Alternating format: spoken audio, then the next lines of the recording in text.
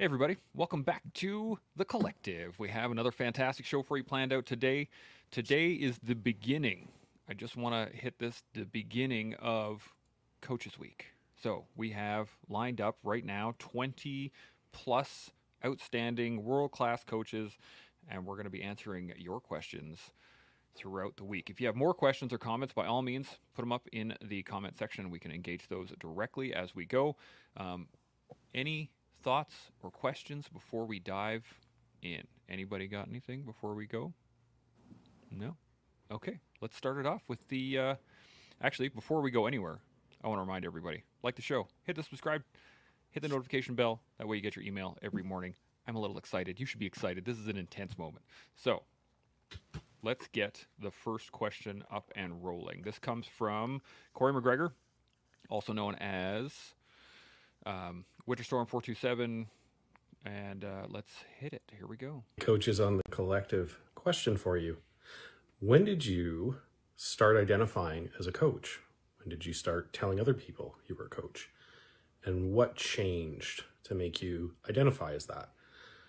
Rather than somebody who is enthusiastic about helping others or had a lot of experience in the area that you now identify as a coach. Let me know. Thanks. Bam. So, I'm going to start with Sean. What do you think? Okay, so I've never really considered it before, so this is kind of a live answer. I think maybe I was coaching a long time before the moment that I'm about to describe, because the moment that I'm going to describe is when it really sank in that, oh, I'm actually coaching right now. So, of course, I was coaching in the military in a bunch of different ways. And then immediately after I left Tier 1, I went to the Ontario Police College where I taught for a year as a use of force instructor. And I suppose I was coaching then as well, but I wasn't considering myself as a coach. And I'll clearly define what made me think of a coach in a sec. After use of force instruction, I went back to school, became a computer system engineer, and then I started teaching in a institution.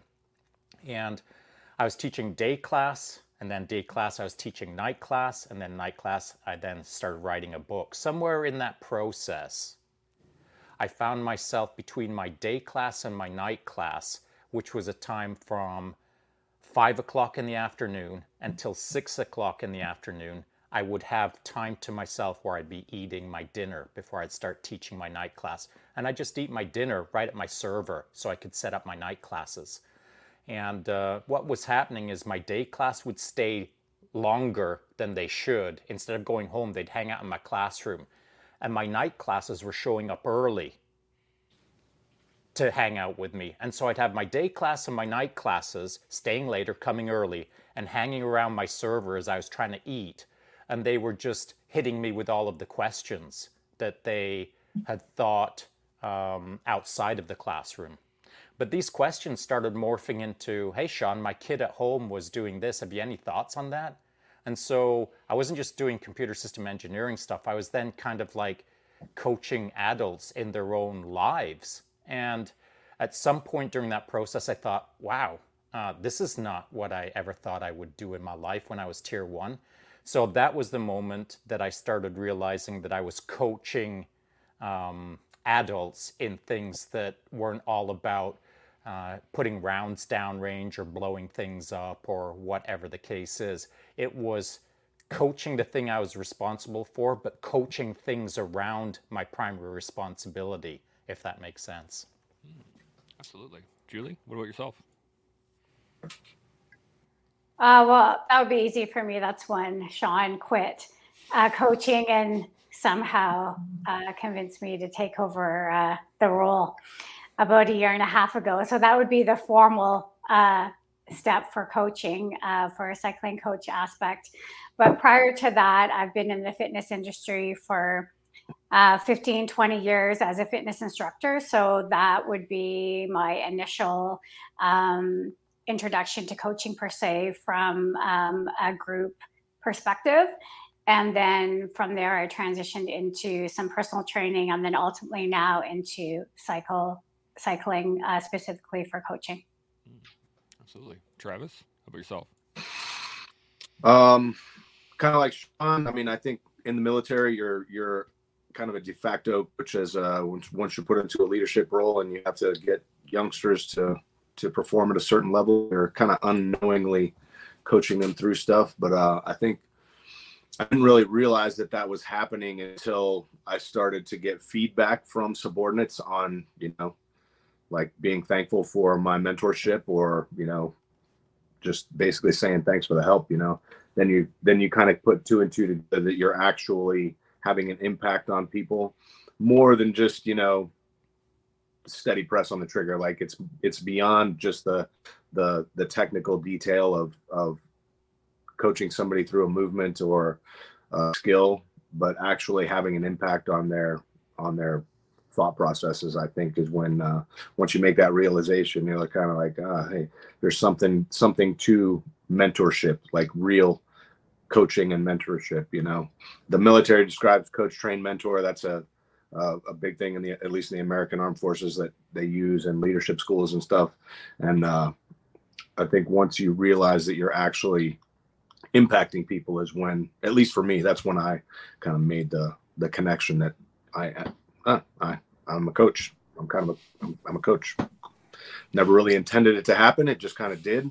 And honestly, it's one of the most fulfilling parts of my life.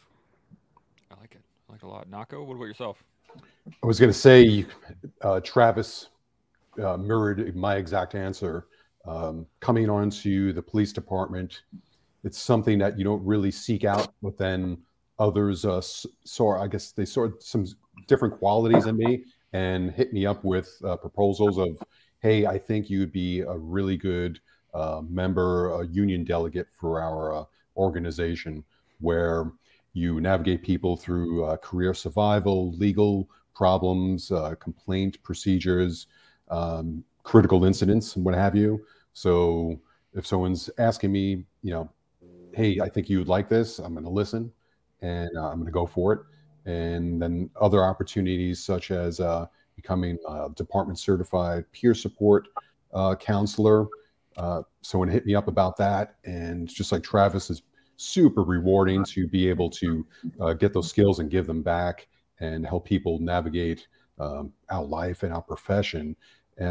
So that the term coach wasn't really, it's not something on the business card, but it's things that I really love doing. And I think the first half of my career was more like self-serving in a way of wanting to arrest every gang member and parolee that I could get my hands on. And then the second part of my career was from seeing other mentors and becoming a department supervisor, was trying to give back to the organization and the next generation and take all the lessons I learned from others and myself and things that I failed at, and trying to put that to the next gen so they don't follow in my footsteps and step on those landmines per se. So been extremely gratifying, and it's really an honor to be able to serve the community and to serve your organization at the same time. So Absolutely. Before we get deeper into that, I just want to hit these up real quick. Cody just joining us. Good to see you. Steve Wilson, Morning Collective. Thanks and then Winterstorm. Thanks everyone for the stellar answers. Absolutely. I had a question based on the answers that you guys give me. It sounds very much like you never really just take the like, oh, I'm just going to be a coach now and run off with it. It seems like you are bestowed the title of coach and you just kind of realize it. Sean, you're shaking your head. What's up? I am shaking my head. I look at this panel and I think that it was gifted to all of us to some degree, either on a rapid turnover or on a long-term process. But it was all gifted to us through time. And the reason I'm shaking my head when you're saying, it sounds like coaching is ... For this panel it is, but it isn't for the internet. And the reason that I say that is because just before I hopped into my live IG chat, I was quickly catching up on my social media. And of course, we all get hit with advertisements. And it just seems that at this moment right now, maybe it's just my feed, maybe it's everyone's feed, I don't know. But, every 10th post, I'm seeing an ad that is some kid who looks like he's got about that much life experience, who's pitching a 21-day course about how to become a mega coach, mega leader, mega athlete, mega whatever. And the verbiage usually sounds something like this. 6 months ago, I was burned out and lost, and I didn't know what to do. But now I've got a 21-day course that will help you become a mega champion in life, ... etc. And so there are people that are categorizing themselves as coaches at 18 years of age, or at any age with no life experience, we'll call it, to be able to proclaim that they're a coach. And so I look at this panel. I know how long I coached Julie. It was at least a decade. And Nako and Trav, you know, like, you guys have been in the game so long that you could write books about how to do it properly within your industries. And so that's experience gained, hard life lessons that turn us into wisdom-based or experience-based coaches. And so, yeah, that can happen.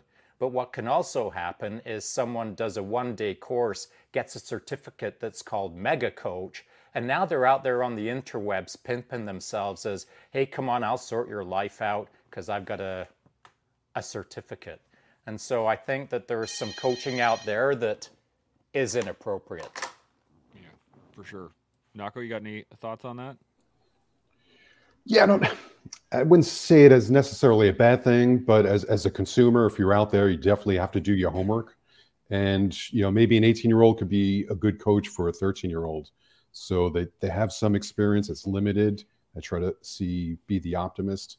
So, you know, yeah. I was very optimistic. try to help out those 18-year-olds. I mean, hey, I mean, if you're an 18-year-old and you're on that path, I mean, more power to you. I mean, I was throwing rocks through windows and doing all types of nefarious stuff at 18. That's the last thing I was thinking of, really, is coaching others and being a leader. So good on you. And you know what? I just think of myself, even at my, you know, going 30 years in law enforcement, and I have a lot to learn. So it's a lifetime of learning. So even if you're 18, just get the ball rolling and just keep on building to that resume. Keep living a life of service. So I think everyone has something to add and everyone has something to learn. Yeah, absolutely. Julie, what are your thoughts? Yeah, I mean, I guess it depends who you're coaching, to both Sean and Nako's point. So, I mean, you can't be trying to coach someone who wants to go to the Olympics or a world event if you just started coaching 20 days ago. So, I mean, there's a mix. You need to have the life experience and have experienced some of the challenges that the athlete that you're coaching is going to perhaps face. So that's one part of it. And then, I mean, you do need to have the education, whether it's formal or you've just learned yourself, behind you. So it really depends. But I think you've got to have experience. I feel that is key. Whatever you're coaching, you need to have some boots on the ground, so to speak, for whatever you're going to be passing on for your advice to your athletes. Yeah, absolutely. Travis, what do you think?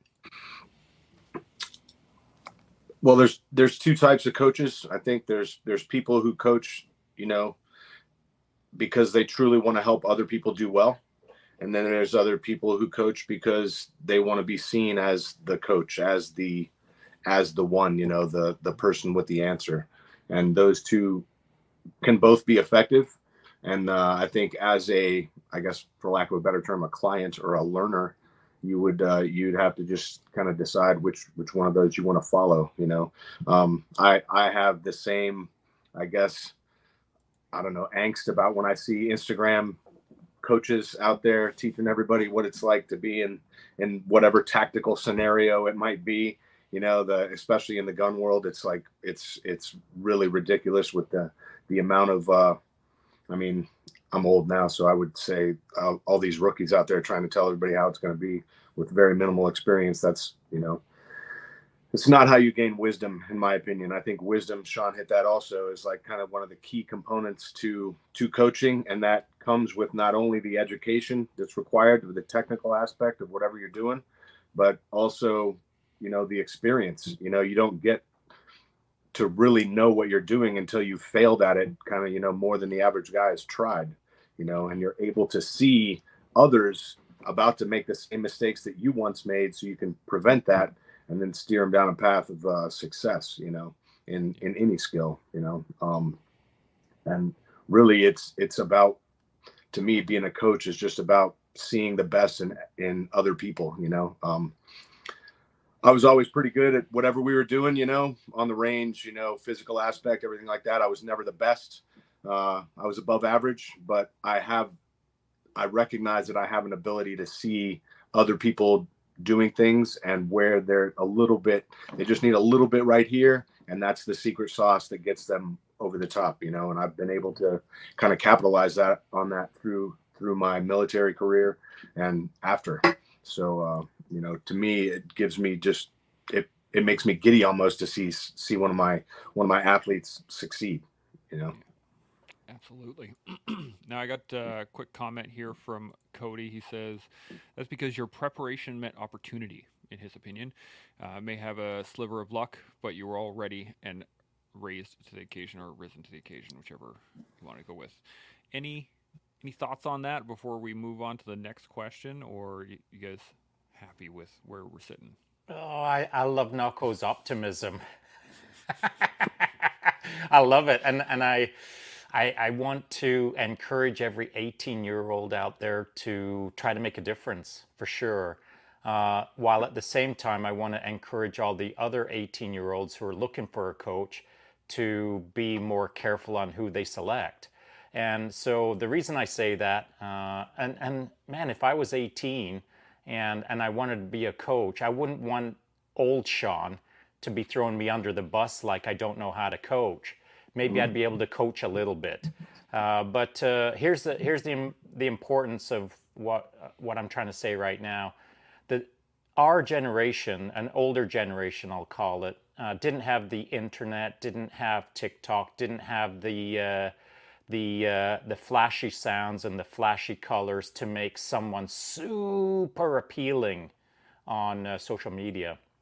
And so I look at this panel and I think there are people with a tenth of the experience of this panel that look like they've got 1,000% more experience than this panel. That is the danger of social media. None of us are probably very good at it.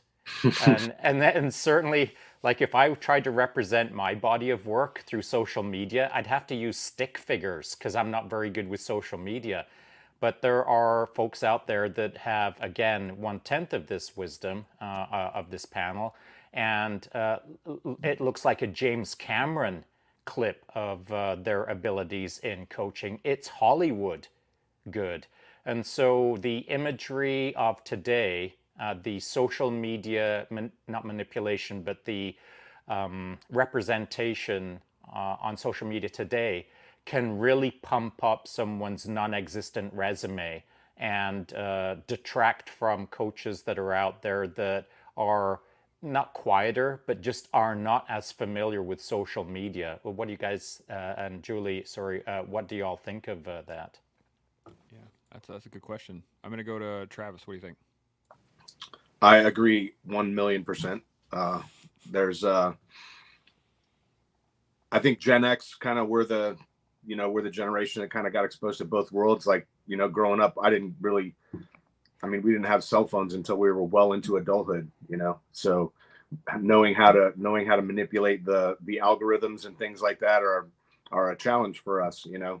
And also, we grew up in an era where kind of being humble was, you know, like kind of forced upon you, really. Like, you know, when I came up in the military, you know, it was quiet professionalism was the moniker.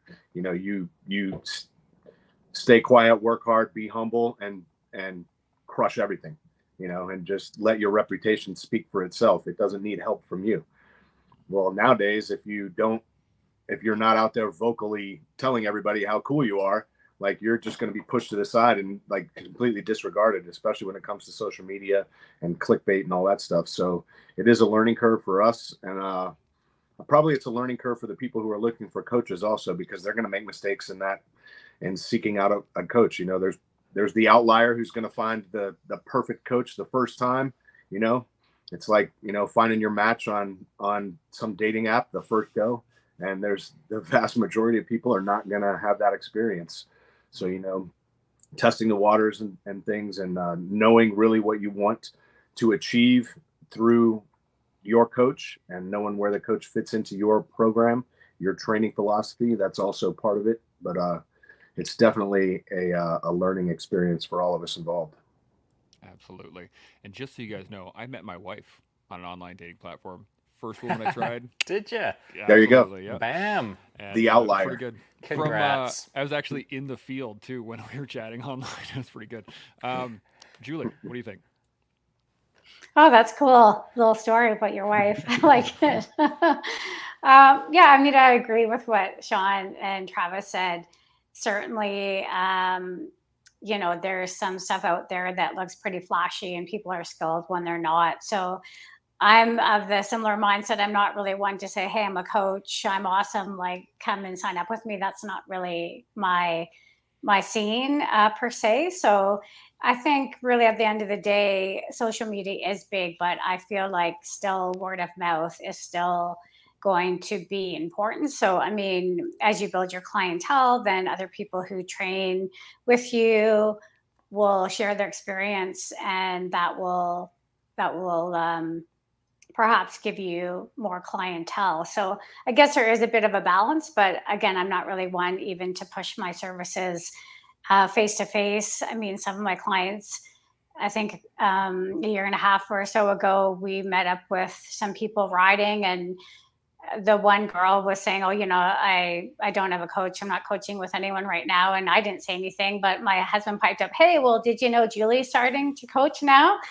I mean, I just didn't say anything. And sure enough, she got in touch with me that day and signed up, I mean, a day or two later. So I guess there is a balance, but I think at the end of the day, if you are a good coach, you have integrity, you set a good example, then you know your coaching will show through, hopefully. But again, you do have to get on the social media game too if you want to try to keep up with the youngsters. So Yeah, that's tough. Nako, you want to run us out? Yes. Take things at face value. Just because somebody has 10 million followers or, you know, portrays this whole beautiful existence, they're just a human like everybody else. They have flaws. They have, you know, they're messy like we are. They're seeking answers too. And we just don't see it. But that's okay. If they're 80% of the time they're doing it right, you know, don't throw all your eggs in the basket. And if they do go off the path and say 20% of whatever they're espousing and you don't agree with, that's fine. You could still, there's still quality. And on the flip side of that, just because someone isn't a coach and they're living a different lifestyle that you're not maybe in accordance with, that doesn't mean that you can't learn something from them. I'm a strong believer you could learn from everybody. And some of the most important lessons I've learned in little snippets of conversation and interactions I've had were with people that they're on the street that were homeless, that had, you know, relatively zero possessions, but their wealth was in their mind and experience and the love that they had for others. So just because they don't have any followers, they're not on social media, or they don't have a title, keep your eyes and ears open, and you'll be surprised at what you can learn.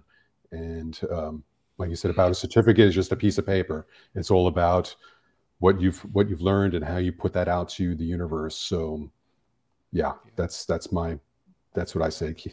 Absolutely. Now I got a couple more comments here, and then if you guys are good, I'll move on to the second question. Before any other thoughts before I hit these though? I do. I have one more dilemma that I'm going to propose to the panel, and this is for people who are listening as well. Julie knows this. I never spent $1 on marketing ever, and I turned away more people than I accepted. That was just my style. If people found me, it's because they had to dig. It's not because I was putting it out there. And so that's one approach. Another approach, of course, is to start spending money on marketing and to start putting yourself out there in a really not forceful way, but a concerted effort to grow your footprint through we'll call it social media. It feels inauthentic to me, but I know that that's kind of the game nowadays.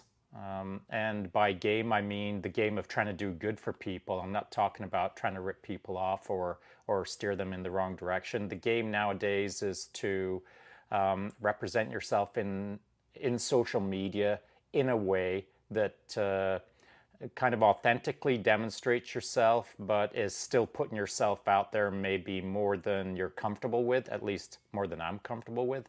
Do you think that there's a line in the sand that as coaches it becomes inauthentic, or no? That's a good question. Knock, I'm going to start with you. You know, the first thought that came into my mind is I like seeing the fails of people that do really good, or that, you know, that they're high performers. And when you see them, you know, struggling with whatever it is that they're portraying, I love that the most. I think that's the most memorable. So I try to keep that cognizant when I'm putting out little snippets of things. Like, yeah, don't put the highlights, you know, put the lowlights in there. More people are usually failing than succeeding. And if they're saying, oh, wow, this guy that I look up to that's doing it right, he's getting it wrong. Okay, that's not a bad thing. That's okay. He's not perfect. So show the flaws, you know, where do the opposite. Everyone's putting on the filters and this and that. Like, yeah, show me the dirt, show me the grit. That's the authentic thing. I mean, show me the black eyes. That's what I'm attracted to. I was always, some of my mentors were just like anti-heroes of flawed individuals, but they can pick themselves up off the ground, whether it's, you know, people like G. Gordon Liddy or Richard Nixon or Jimmy Page, people that overcame huge resistance and persevered despite that. That's what I'm looking for. So show me the cracks in the pavement and then how you fixed it after that. So I just before we move on to the next answer, Nako, I have to ask you this specifically because I'm curious as to what formed that within you, because you're a representation of a certain demographic in my mind anyway. And so I saw you recently on your social media feed, you were at UFC, you were hanging out with Dana White, and you were doing all of that thing. Anytime you want to go back there to Boston and hang out with Dana White, I can make time. You know, you came up in a way in a neighborhood, in a city with people that are of a certain character, a certain sort of style of human, and that probably helped formed who you are, and that's formed your sense of how to relate with people and how to love the anti-hero and how to all of these things. But I would say that that's perhaps a regional result rather than that's common throughout the entire country, as it were. And so do you think your culture formed your view on this answer, or since you moved out to the left coast or the west coast, do you think that that's shaped your, what was it? it was definitely a combination of both. The foundation of it was definitely my father. He was a airborne Vietnam Ranger, and he just had a plethora of friends and associates from all over the spectrum. You know, priests, gangsters, Hell's Angels, and everything in between, high-profile politicians. So I was constantly bombarded with, you know, stories and lessons and failures and everything in between. And I just learned to accept people for what they are. And everyone has something to bring to the party. And just because they had a certain past or they subscribe to a certain notion, that doesn't mean I can't learn from them. Doesn't mean I have to accept what they say or want to follow that path, but I could learn from them. So I've always been, I was a solo child, so I was always a great listener. I didn't have anyone much feedback to throw back. So I didn't have brothers and sisters, so I would just sit there and soak up the knowledge. So yeah, growing up in New York City, I mean, we're exposed to so much. You know, it's such a dense city, and everyone's on top of each other, and from all walks of life. And then when I came out here to Los Angeles, I got involved. Had a lot of friends that went through recovery, so former drug addicts, alcoholics, and everything else in between. And I saw how they gave back to the community and how they brought their life back from after burning it down. So musicians and all types of people. So that's my foundation of forgiveness and living a life of service and coming from like a Catholic Judeo-Christian background of reconciliation and the underdog. I just always a fan of the underdog. So being in law enforcement, we're surrounded by people that screwed up their lives. So if I can give back, maybe 10%, help someone out, that's mission accomplished for me. Awesome. Thank you. I like it. Travis, you got any thoughts on Sean's original question? He asked where was the line in the sand between authenticity and marketing. Yeah. And I kind of got stuck on that, and it was just like going around. And I think there's a realization that if you're going to coach for a career, obviously you're going to have to make a living. That's a thing. So you'll probably fight with that a little bit. But once it becomes more important to make money, if you make a decision that like, well, this is the right thing, but I need to do this in order to make money. If you make that decision, now you've stepped over the line. Right? And now you're no longer authentic. You're just in it for the money part. And now you've stopped being an authentic coach. And now you're one of those negative people we talk about that's in it for the money and not for the betterment of people. Yeah. So that's a good line to draw. Absolutely. Julie, you got any thoughts? Yeah, I mean, I think there is a bit of a balance to Nako's point as well. You're not going to come across as being authentic if you just show all the wins and none of the losses. So, people get tired. You can't just keep putting all your podium shots up there, riding on trails that are awesome and sunshine. You have to also share, the hard times, the mud, the dirt, the grit, all the things that got you there, and the losses, and share those, the times that you screwed up or what you learned, so you can pass those on to the world, basically. And I think also if you're just doing it to make money, to Travis's point, then that will come through as well. So, I mean, I think there's a balance. You may want to provide some things for free or advice or tips here and there at some point. I mean, you can't give everything away for free if that's your career, but there is a balance of sharing the information, the wins and the losses. Yeah, absolutely. Now I got a couple comments here I just want to hit on, and then we'll jump into the second question here, unless there's any other thoughts. Very good. Go. Winterstorm jumps in. He says, wisdom is the experience of doing it wrong, being humble enough to learn from it, and the perception to see it happening when someone else starts doing it, and the lack of ego to pass on that wisdom. A coach is wisdom used consistently over time to help someone achieve greater results than the coach attained. I think that's a very interesting thought. And then I got Salty Jinx jumps in and he says, social media is a great tool for targeting a specific demographic or audience. That is 100% accurate. But if you neglect to seek those who demonstrate the true competencies in your field, it falls on you when you do reach your goals. And I feel a portion of the people seeking skills through online interaction only are either uncoachable or missing the point. And Flash draws attention just like a tank in the middle of the street. Yes, 100%. A tank would draw attention in the middle of the street. Any thoughts on any of that before we jump into the next question? Groovy? I think, okay. Give her. In addition, wisdom also comes from doing it correctly, from doing it right. If you do things right repetitively and consistently, then you gain some wisdom from that as well. It's not fully from doing it wrong. I think doing things wrong repetitively, I don't think would be very challenging. But like when you make a mistake and then you change it and then change something and then you're successful and then you can build on that success and continue to be successful, then you gain wisdom through that as well as your mistakes. Yeah, I 100% agree with that. Okay. Any other thoughts before we jump into the second question? Good. All right, let's roll. Here we go. We got one from Anne. Let's hit it up. There we go. Good morning, collective.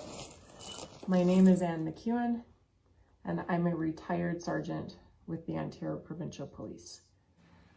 I'm looking forward to September's discussion, but here's my question to the coaches. First, who was the most impactful and influential coach that you had in your life and why? And number two, Huberman Lab just put out, if we announce our goals it can undermine our progress. What's your thought on that? That is a very good question. So I'm going to start with Julie. What do you think on both questions? Okay, the first question, who was the most influential coach that I had? Well, that would be easy, would be Sean. And why would that be? There he is, right there in front of us.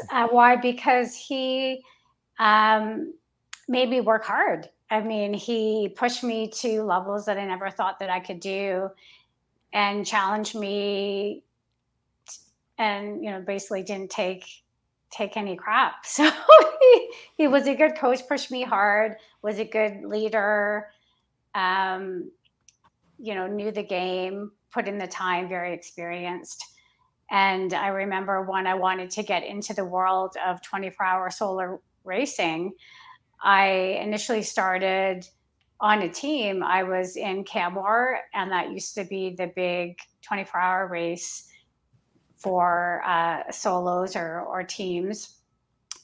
And back in the day, and I was there on a team, and my husband, he decided, well, I'm going to do this 24-hour solo. And Sean was there racing as well, and happened to be around our pit.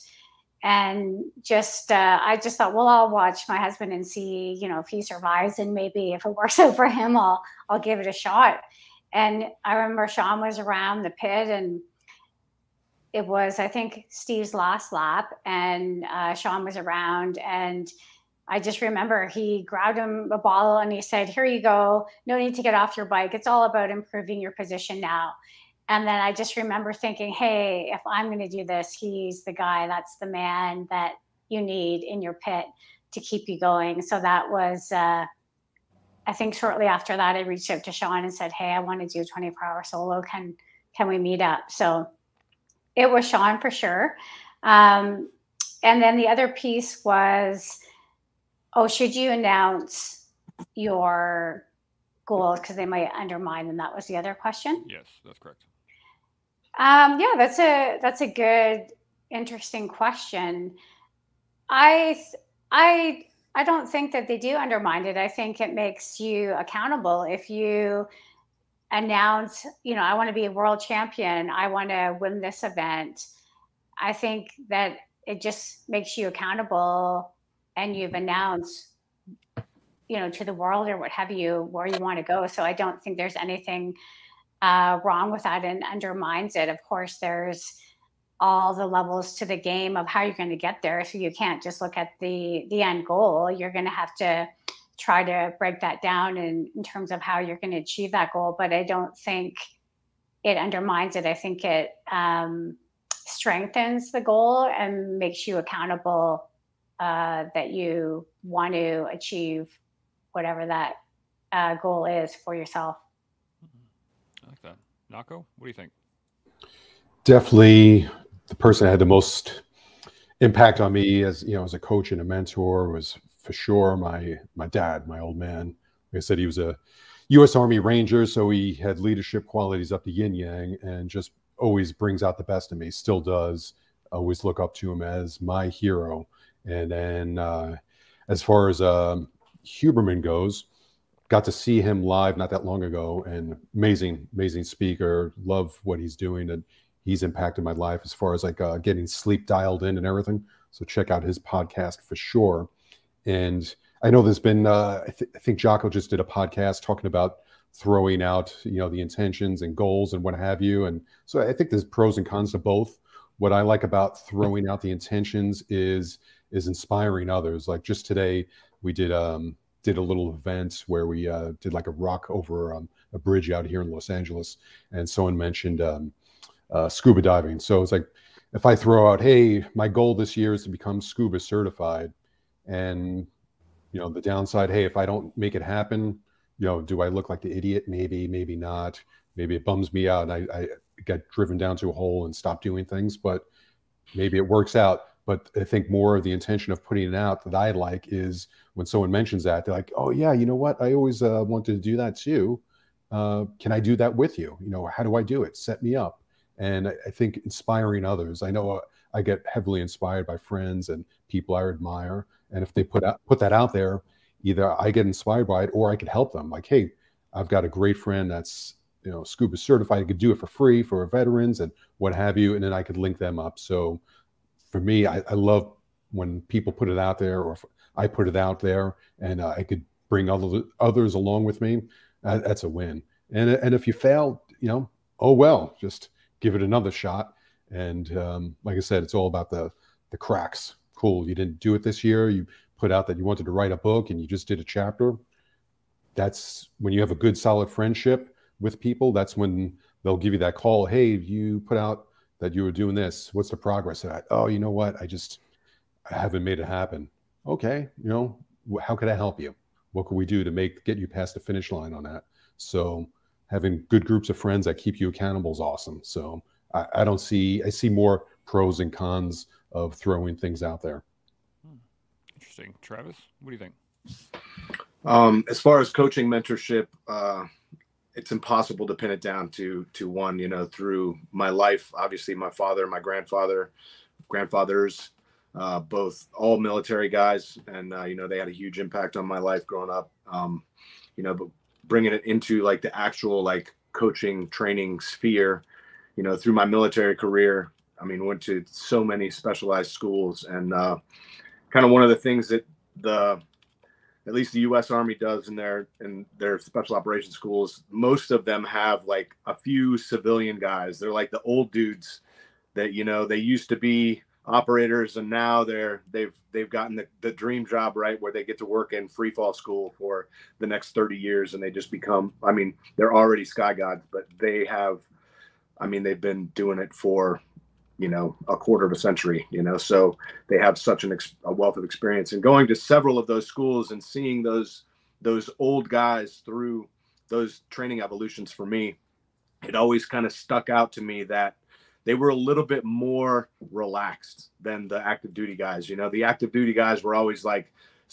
just a little bit more gruff and like, you're going to do it or you're going to fail, and I don't care. And, and then the old guy'd be like, hey, come here a minute, man. Let me tell you something. Let me give you this little tidbit of wisdom, and you're going to breeze right through this stuff. And, those guys' ability to do that, to actually tell you to like, hey, when you're holding your rifle, just pull your elbows down a little bit, and you're like, that's it. Like, that's it. That's going to get, yeah, that's it. And they have that wisdom over those years of institutional knowledge and just being able to do it. That kind of really like stuck me as like, those guys all have that little something special, and that comes with tenure, being there and doing it for a long time. Also kind of later in my military career, I was put in charge of a school, and I was basically the senior at the NCOIC of a school in SWIC. And I was kind of retraining our cadre of the school on not just the technical skills of what we were teaching, but actually how to teach. And we had a department in SWIC called Sept, which was the Special Operations Cognitive Performance Center.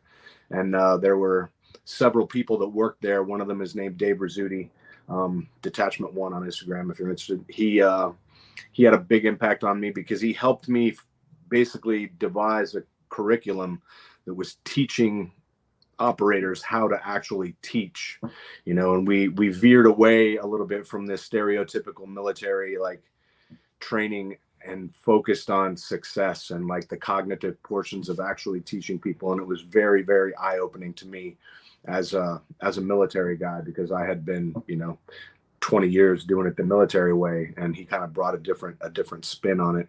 And it really opened my eyes a lot.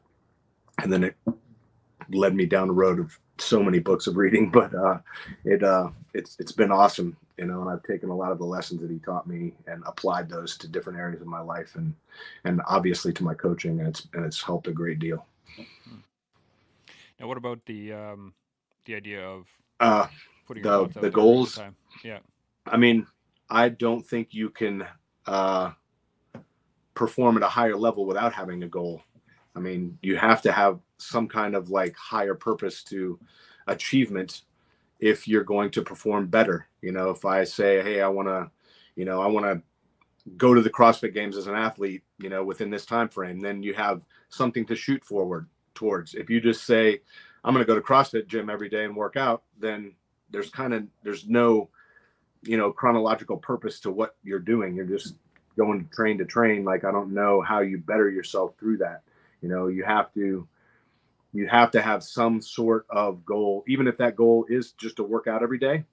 That's goal number one. Like, just train every day.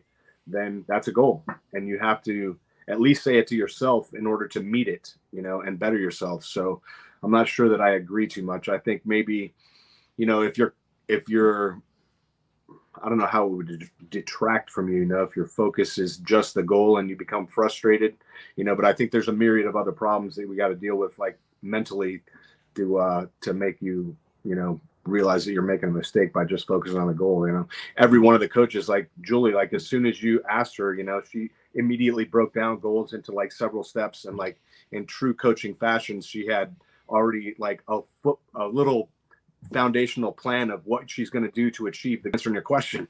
So you have to have goals in order to better yourself. Yeah, that's my view. Absolutely. Sean, you want to round us out on this?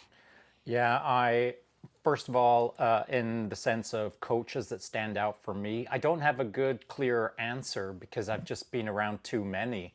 I think at my age, I've just been exposed to some amazing people that it'd take the rest of the podcast to call them all out. So what I'd like to do is break it down into more of a model. One would be my people who were coaching me actively within institutions of my several careers. I got exposed to some great coaching, and contrary to great coaching, I got exposed to some bad coaching. And I think that's an important subject because you have to be able to contextualize what good and bad looks like in order to make determinations moving forward on how you want to proceed as a good or bad coach. So institutionally, I had lots of good coaches that I can't call out specifically. But I'd like to compare that institutional coaching to athletes. My athletes coached me, or anyone that I worked with, not just athletes, but within other organizations or institutions or schools or whatever. The people that I was working on behalf of, or with, or for, we'll call it, they were coaching me how to be a better coach. That interactive two-way highway of me coaching them, their feedback, and me modifying against their feedback, that's them coaching me if I'm paying attention. And so working with Julie for a decade and a bit, she was teaching me to be a better coach through her being an active member of her own coaching trajectory. I think there's lots of different ways to set up your coaching style or your coaching platform or your coaching empire, for lack of a better term. And if you're coaching from the white high tower and coaching down to the masses, you're probably not getting much feedback up to the ivory tower. So you kind of got to be down there in the mix. You got to be in there in the game with the people that you're playing the game with as your athletes or the people that you're working on behalf of. By being in the mix, you can then be coached by the people that you're working for. And the second question in respect to Huberman, I'm a huge fan of the Huberman podcast. I call him out from time to time as go check him out because he's legit, obviously. So in his podcast, I haven't listened to the podcast where he talks about the overarching goals in the future may be somewhat detrimental, maybe to a minor degree, on maybe doing it the best way. I'm not going to say I disagree with Huberman. That's just not how I think of things. What I do think of in this regard is I stay ready. And so every day I'm good to go in whatever I'm going to go into in the future. And so I stay ready in life, whatever that means to anyone out there. And then when someone says to me, like if Nako says, hey, I was thinking of doing my advanced scuba diving. What do you think of that? In. Hey, I was thinking of maybe becoming a world champion in javelin. I suck at javelin, but I'm in. Like, I think that it's the inspiration of putting not your dreamy goal out there that is unobtainable, though that's okay. I think setting out ideas or possibilities for yourself that you're really, really going to commit to, whether you achieve them or not. That's the most important part to me, because the distinction between putting a goal out there, like the boy who cried wolf, the folks who put out these constant goals but don't cross the start line. After a while, it forms a pattern of the boy who cried wolf, and then it's a detriment if someone keeps putting out these goals that they never start on. And so I think that there's, for some folks, it could be a negative, but for me, when I set my trajectory on, I'm going to become a world champion someday, well, I just start marching towards it. And whether I ever become one or not is almost immaterial, because I'm in the game and I'm churning towards an outcome that pleases me. The journey, the path, the day-to-day pleases me. Whether I achieve the big gold medal or not, actually sometimes that's hardly my interest. But the journey that takes me towards it, that's my main focus. That's loving on life for me. Yeah, absolutely. I think to clarify, I guess, a little bit, Hirun was talking about the fact of when you declare your goals to others, and then you kind of get the, yeah, man, awesome, you should totally do that. So you get a little dopamine strike, or dopamine hit, and then you never actually do it. Yeah, no. So that's, I think that's where that's coming from. But now I have another couple comments here, a couple questions. Any thoughts before we move on from where we are? Very good. Okay. So we have, let's see here. This will be a good one. I don't know if we have time for the third video question, but this is a really great way to kind of finish off the show. KH jumps in here. He says, institutional knowledge versus world knowledge. Which one affects coaching more? Or are there different stages when these knowledge bases are used? I think that's a great question. I'm going to start with Nako. What do you think? It's a tough one. I'm trying to think of how to break that down in my brain. I'm thinking more of street knowledge, book smart and street smart type of thing. If I could break that down to like caveman terms. And yeah, I think that's what he's talking about. Yeah. Right. I mean, yeah, I'm just a high school graduate. What do I know? But I think it's great to have a both. I mean, don't be a one-trick pony, and you need that real world knowledge, and then it's good to on the side to break out that book every now and then and find out what happened before. What's the institution? I'm a big history buff, so by learning history, we can predict our future. So that's a tool that I rely on upon. Everything, we're just humans. Everything that's going to happen has happened before. Usually, it's just distilled or in a different form, or it has a different lens. So don't be afraid to step into the academic arena or want to better yourself through other means and whatever you've seen in front of you. Like I said, we can learn from everyone and we can learn from everything. And we're living right now in the information age. I mean, you could teach yourself everything right now, how to speak another language, how to play every instrument, cook whatever meal, and you just have to be thirsty and get after it. So do it all from books, people, computers, everything. Don't stop learning to the day you die. I love that. Best answer ever. Just give her. Julie, what do you think? Yeah, I agree. Got to give her for sure. I would say that it's a great question. I think, I don't know that one affects one over the other. They're both quite important. I think world knowledge definitely is key. I mean, from a coaching perspective for cycling athletes, you've got to be in the ring. You've got to do the races. You have to experience the wins, the losses, what went well, what didn't. So you can pass that on as a coach to your athletes for them to learn and get better. But then there's times when you've got to get the science in there. So if they're having issues with nutrition, anything science-based, sleep, recovery protocols, then you may have to get your science on. So whether that's book smart or just research you've done, but that again could be research that you've actually done on yourself. So that also comes back to world knowledge. So I think they both play a role, and it depends on what information you need to pass on to your athletes to help them achieve their goals. So it might be a balance of both, depending on how you're trying to get them to achieve their best.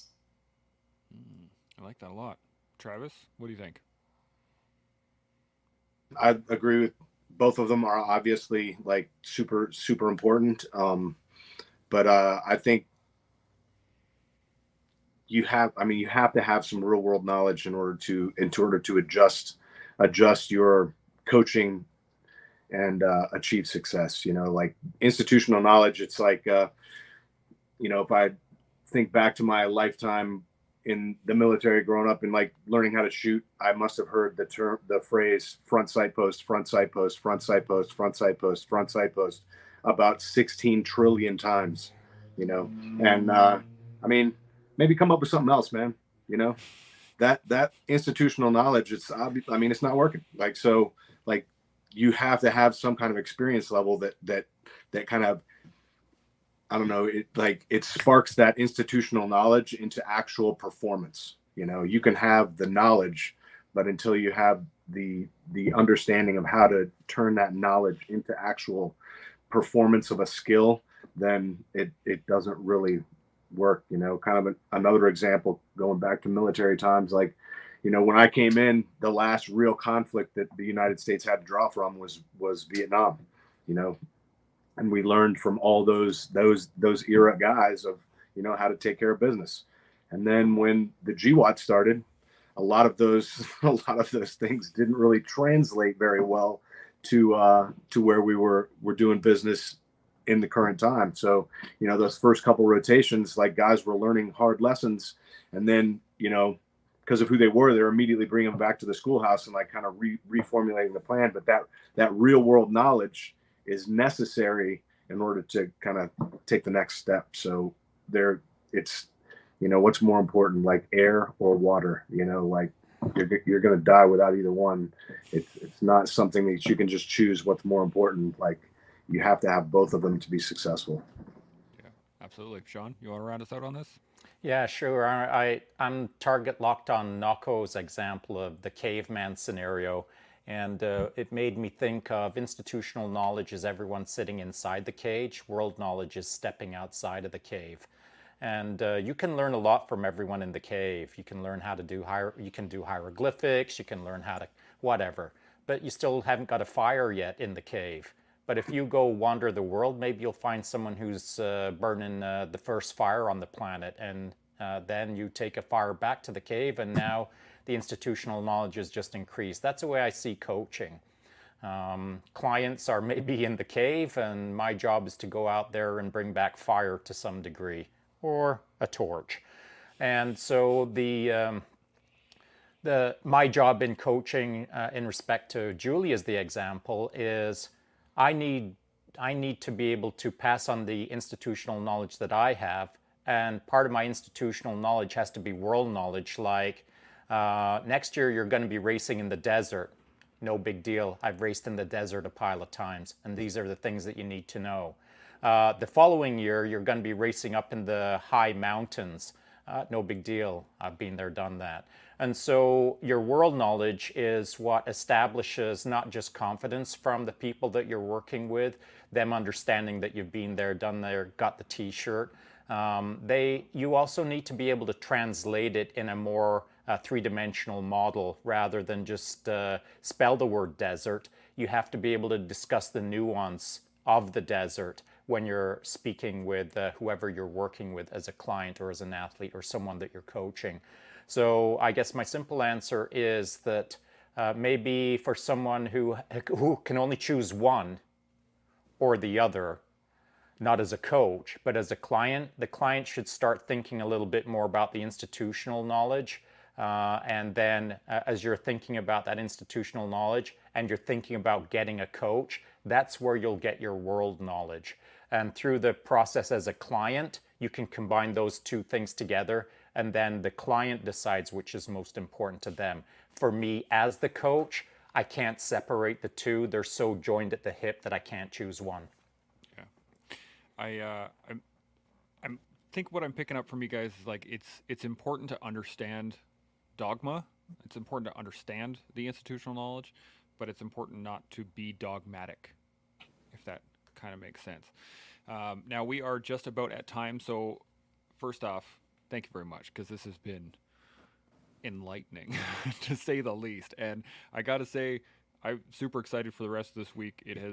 This is going to be I can't even put a value on it.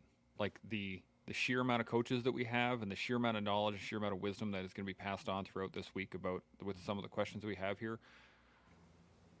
People would pay probably are in the range of hundreds of thousands of dollars for the next 20 plus coaches over the next 6+ hours of actual information. It's crazy, and we're doing it for free every day here. Like, it's pretty awesome.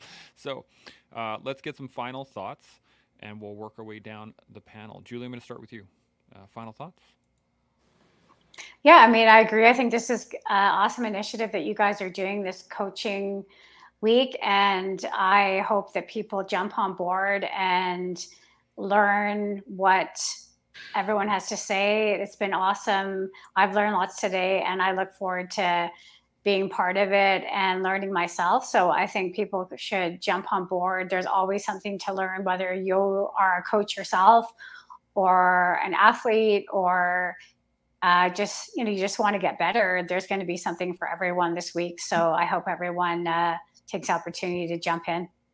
Absolutely. Travis, what do you think? Final thoughts? Yeah, something that we maybe, I don't know if we just haven't got around to it yet, but like talking about coaching specifically and being a good coach, one of the skills I think that is very necessary is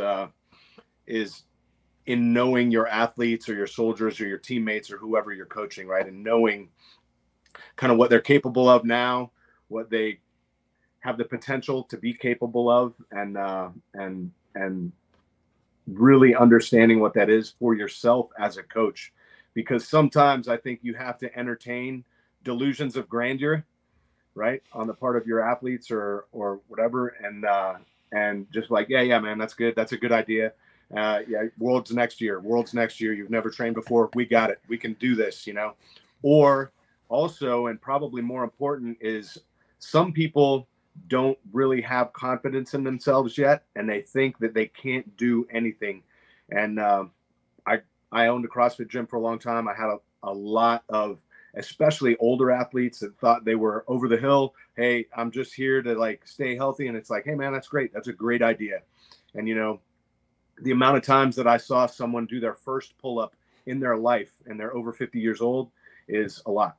Okay. So like understanding what people are capable of and kind of what they expect is important, but you have to know that probably a little bit more than they actually know that, and you have to apply it in a smart way so that, you're entertaining their vision, but you've got your vision as well. Yeah, absolutely. Nako, what do you think? Final thoughts? Yes, I was thinking about that as well in regard to when I'm trying to teach someone or coach someone through something. I say that this is my way instead of the way. To go back to what Travis was saying. Whatever we're learning now is going to evolve. Things are going to change in 10 years. So whatever we think is the appropriate way probably will change. And so when I'm trying to teach them something, I've said, this is a way. This is not the way. You might have a better way of doing it. You tell me if that's so. And if this doesn't apply to you, or you could adapt it or modify it, go for it. Don't get stuck into that dogma like we were talking about. And then also how to define what your success is. Is it success versus being successful? When I'm going through a jiu-jitsu class or helping somebody out, if I'm showing them 100% of the move or whatever technique or any type of platform that we're going on, if you could retain 1% of that, great. If you could retain all of it, great, even better. 10%, 15%, that's success for me. Are you better than before you came into this class?